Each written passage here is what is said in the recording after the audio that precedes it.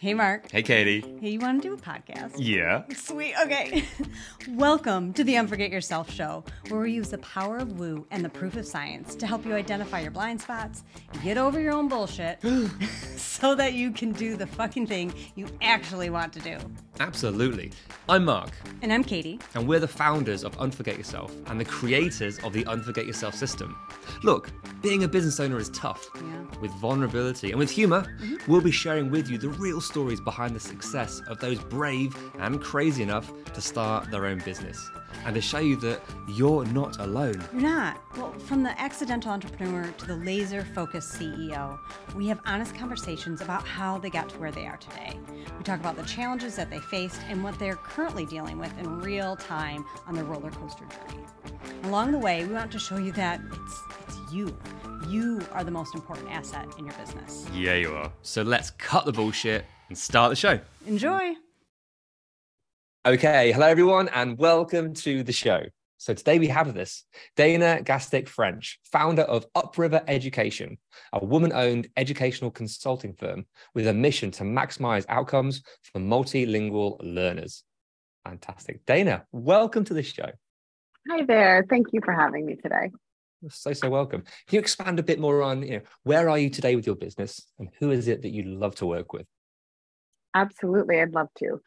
So I have been in business in my second year right now, full-time as a solopreneur education consultant. We're located on the East Coast of the US, and we work with K-12 schools who have students who are in their schools taking classes in English, but learning English at the same time. And that's a unique challenge for schools, especially as populations grow and diversify. Especially given all that's going on globally. I think a lot of schools are seeing an influx of students that fit this profile, and they're not necessarily positioned to service them best. So my work helps support schools. I directly support educators as well. And it has a real lens of equity and inclusion and just radical welcoming for students of all backgrounds and their families. So is this one of maybe the biggest blocks that you've seen, that you found that stops people learning, doing, coming together? I think there's so many angles that you can sort of take with this. What is it about the work that you do that's just really fulfilling and that you can see the results of it? So what I love about this work is really taking a systems level approach. So Upriver Education was named after the Desmond Tutu quote, which says, there comes a point where we need to stop just pulling people out of the river. We need to go upstream and find out why they're falling in. And as I work with more and more schools and districts and individual educators, what I see is that problems that we are trying to resolve downriver, like at the student level with interventions, actually, intervention is not inevitable for students that don't fit the sort of primary and generic profile that we've been used to and has shifted in our schools. So I just love thinking more broadly, taking a big picture stance, and working with clients that really want to roll up their sleeves and take an honest look at what's happening and really get to kind of the core. I love that. And there's the similarity in the work that we do. It's not about, okay, how can we just work on the here and the now? It's like, cool, how do you move forward? But again, that quote is fantastic. Go upriver. Let's see what is actually going on. And it can be tough. And of course, if there's so much going on at this point in the river, it's how do we do this? We're just trying to juggle as an entrepreneur, juggling all the plates, all the jobs that we do, business owners, juggling the fires that are happening. I just need to do this. Logically, we get that, but prevention is better than cure. But there's a market for both. Actually, the market for cure is, cure, coping, whatever you want to call it, is what people want. Just solve this problem now. That's right. So I love that you're like, hell no. Hold on, people. Let's look at this and let's look at the bigger picture. So what was it that was your catalyst for leaving corporate, for leaving your job and being like, yes, I want to become an entrepreneur. This is my mission. I've seen what I want to do and I'm going to do it. What was that like? That I think came it was a multi sort of pronged effort on the part of the universe to kind of force my hand, I would say. I think leading up to, I was a very sort of well-behaved employee in a district for 20 years who was a teacher, and then kind of dutifully made my way up to instructional coach. And then I became a supervisor, and then I directed the program. And parallel to that, in my personal life, I was learning how to find more voice, and I was learning how to identify when I was perhaps people pleasing in a way that didn't push the mission forward. And the mission in personal world might just be self-fulfillment. In the professional world, it's outcomes for others. So as I was growing personally and finding and trusting my own inner voice rather than relying and sort of supplanting it with the voice of others, I was doing the same professionally.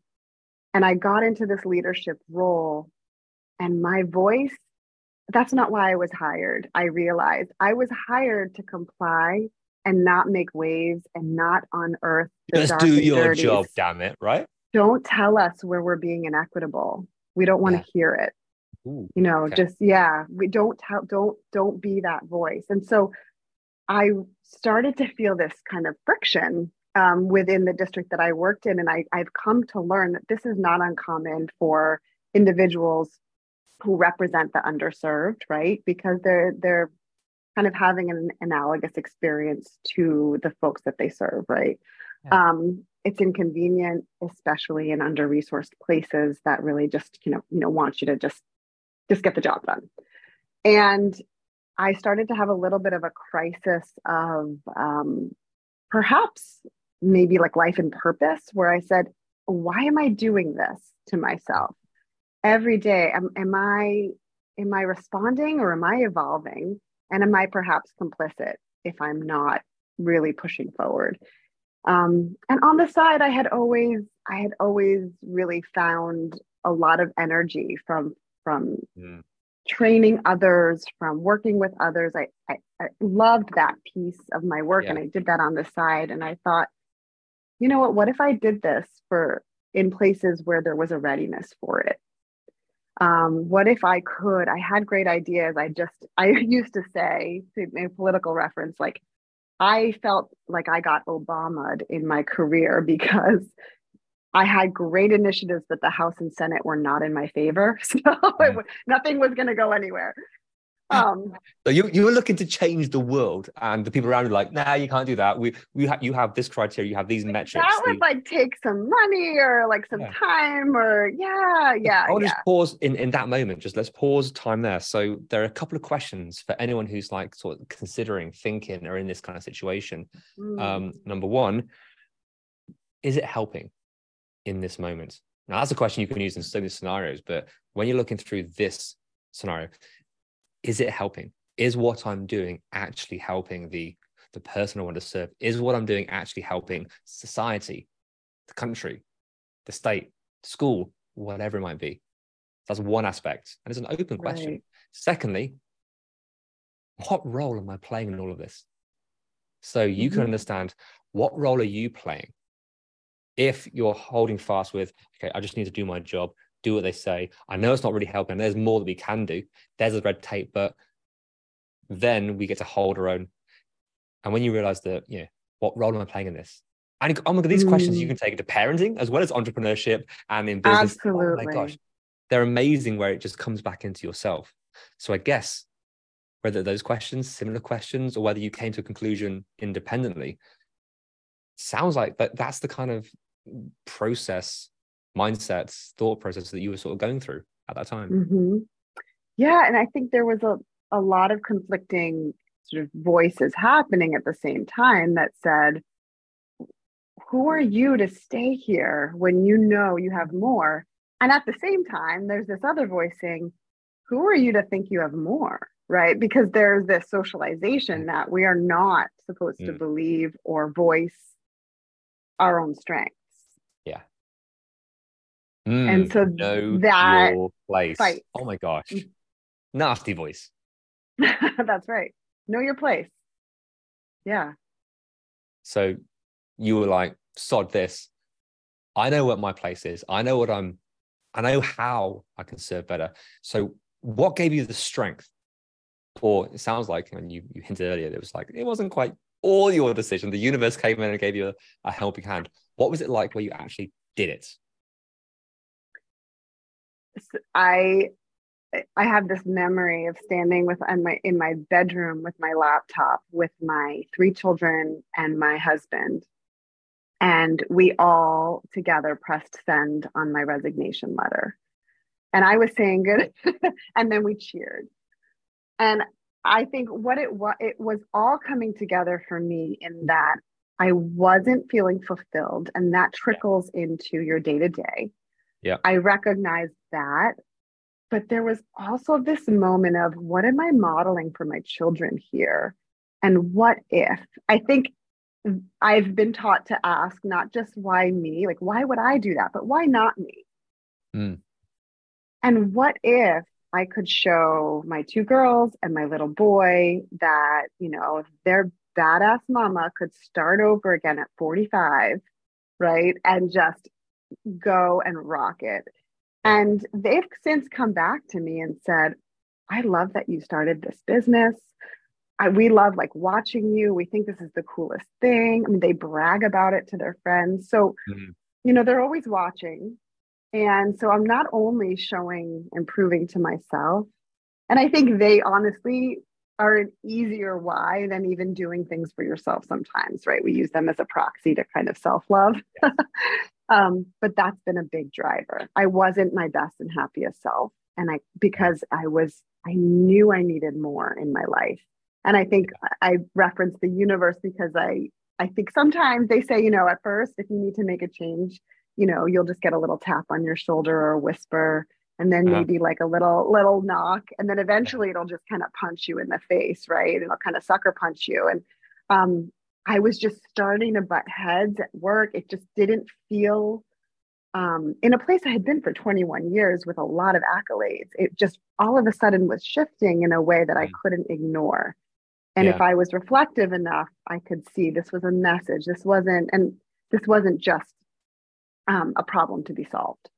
Yeah. And that is a skill, to be able to pause and acknowledge and see what's going on. I mean, hindsight is a great thing. I mean, we can all go back to, oh yeah, of course, it's so obvious. The amount of stories I hear about, different businesses making a change, and they made a massive shift in January 2020. And the question was, do we go online or not?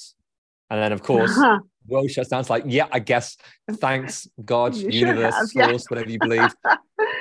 Well played. I couldn't do it on my own, so my hand was forced. There are so many stories of being let go, or losing something, or a situation drastically changing. It's like you're too scared to do it on your own. For all the safety, the doubts, the overwhelms, frustrations, all these things.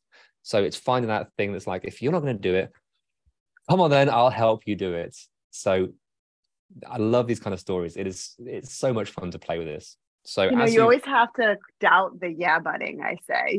Like I remember getting very sensitive during my first marriage because my then husband would say, yeah, but, and I'd say, stop butting.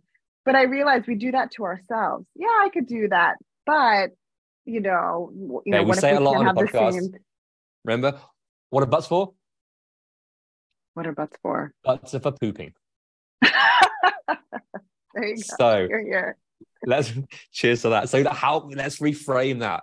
Every time you say a but, there's going to be a story. There's going to be a belief. There's going to be a promise that you once had. That's real top level. Oh my Love gosh. that. So how to hold space for that. So every time we say a yet or a because, here comes a story. Crumbs, try and ask one of the kids to do something, or why do they do something? Yeah, but here comes a story. Let me explain it. We're all big kids.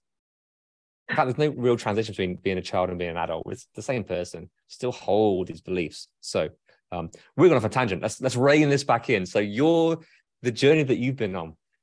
Yes. Bring it more towards the current day. So you're in year 2. It's been fantastic for you. You've seen some massive growth. You've enjoyed the sort of journey.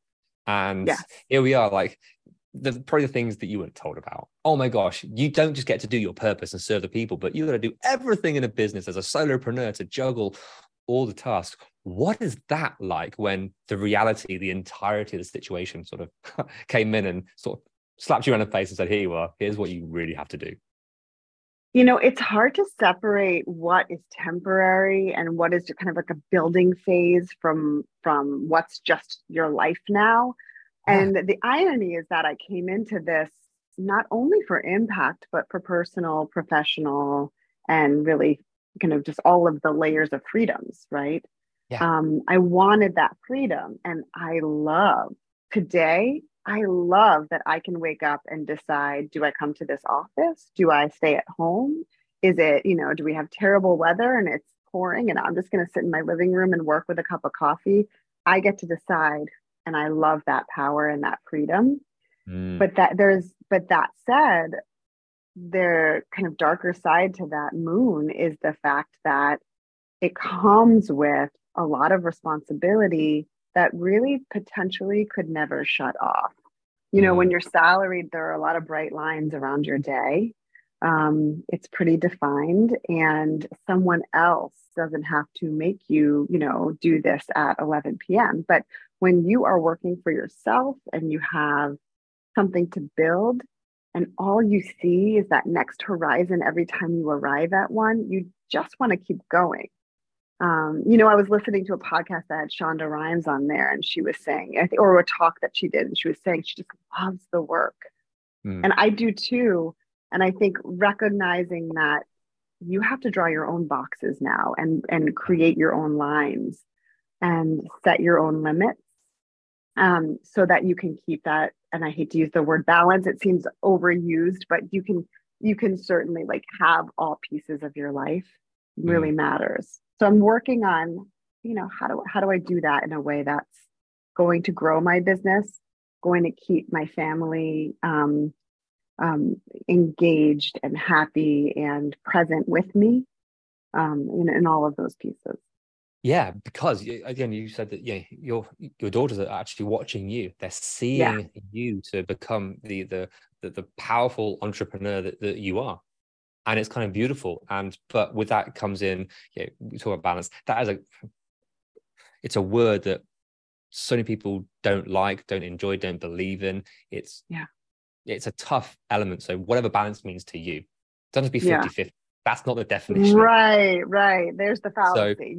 But being an entrepreneur, you go from the 9 to 5 and then work crumbs. It's 6 to midnight. Oh my gosh, everything changes. And it's having that, building it without, I guess it's once you see some success, it's how to scale, how to build, how to move forward without the wheels falling off of yourself and the business. So where's the biggest area of focus now? Where is it that is like, cool, this is the next level challenge you've got to hear, but is it personal, being able to work and manage yourself through this? Is it the business, how to release certain tasks, how to build without your direct input on all these areas? What is it for you? I think that releasing piece is really a challenge for me. I happen to be, this systems level thinking that I think has brought me a lot of success also means that I have this brain that kind of needs to always see the big picture and know everything that's going on. And so really doing all the books and scheduling my calendar and seeing every email that comes in, I feel like I really have my finger on the pulse of not only the business, but the field, right? And doing all my own research, all of that. But I do recognize it's not totally sustainable. What happens if you don't? What happens if you don't see all the things coming through, if you don't see the absolute how on what to do next? I don't know. That's scary. That's like asking what's on the other side of the universe, right? It's just big and wide and open and unknown. I don't know if that feels freeing or suffocating. Okay. So you don't know if being able to let go and allow this growth and allow this to work, and this organic thing that you've built to continue without your direct input. That's uncomfortable. It is uncomfortable. Yeah. So what do you want? What do I want? I do want it to grow. I think what I want and what I resist are probably one and the same. And maybe that's not a unique quandary. But I want this to be beyond me being the face, right? I've had a lot of success because I think I know how to read what people need. I know how to speak in metaphor in a way that makes it make sense. I can do that on the spot. So when I go into a training, it's never the same as the one in the building next door because that's not what that group of people needed. And I'm a good read of people, and that's helped. How do I pull myself and that sauce out of this, right? And still maintain that level of service? I think that's a question I have. Okay. Where's your strength? Where's your weakness? What do you love doing? What do you hate doing? What's fueled by fear and what's fueled by, well, you said it a number of times, fulfillment. We can sort of juggle those and be like, okay, let's look around all these different things because there's a lot to it. I mean, it's much simpler than it seems. It's not fucking easy, but it is pretty simple. Right. So what does that feel like with, if you could let go of certain tasks? Is it the doing it that's the hardest part? Is it the unknown of what if someone doesn't do it in the right way? Is it then you can't see where that train track, where that car is going, for example? What is it? I'm drawing a connection here. And so bear with me a second. I often coach teachers who teach English as a second language. And what we find in schools is that they often do everything but teach English as a second language. They wear all these hats. They're sort of the keepers. They find winter coats for kids and lunches, and then they translate parent phone calls. And they never quite get around to the real work that's really going to move the needle. And I work with them a lot on self-development, on setting boundaries, on belief in their capacity. Yeah. Because I think a lot of these other tasks are smokescreens for their fear of their capacity to do them. And now you're talking and I realize, shit, that's what I needed all along. Because keeping the books and keeping my calendar and, the things that I could pay a virtual assistant a pretty reasonable rate or a decent rate to do and still be okay. Perhaps I'm holding on to them because I still need to crack a little bit of the core belief in my capacity for great. So if we break it down to a core, fear of success, fear of failure. What do you think? What feels? What do you feels right? Oh, I don't mind failing. It's success. It's it's this equal parts wanting and fearing. That's not a conscious kind of understanding in all moments. Yeah.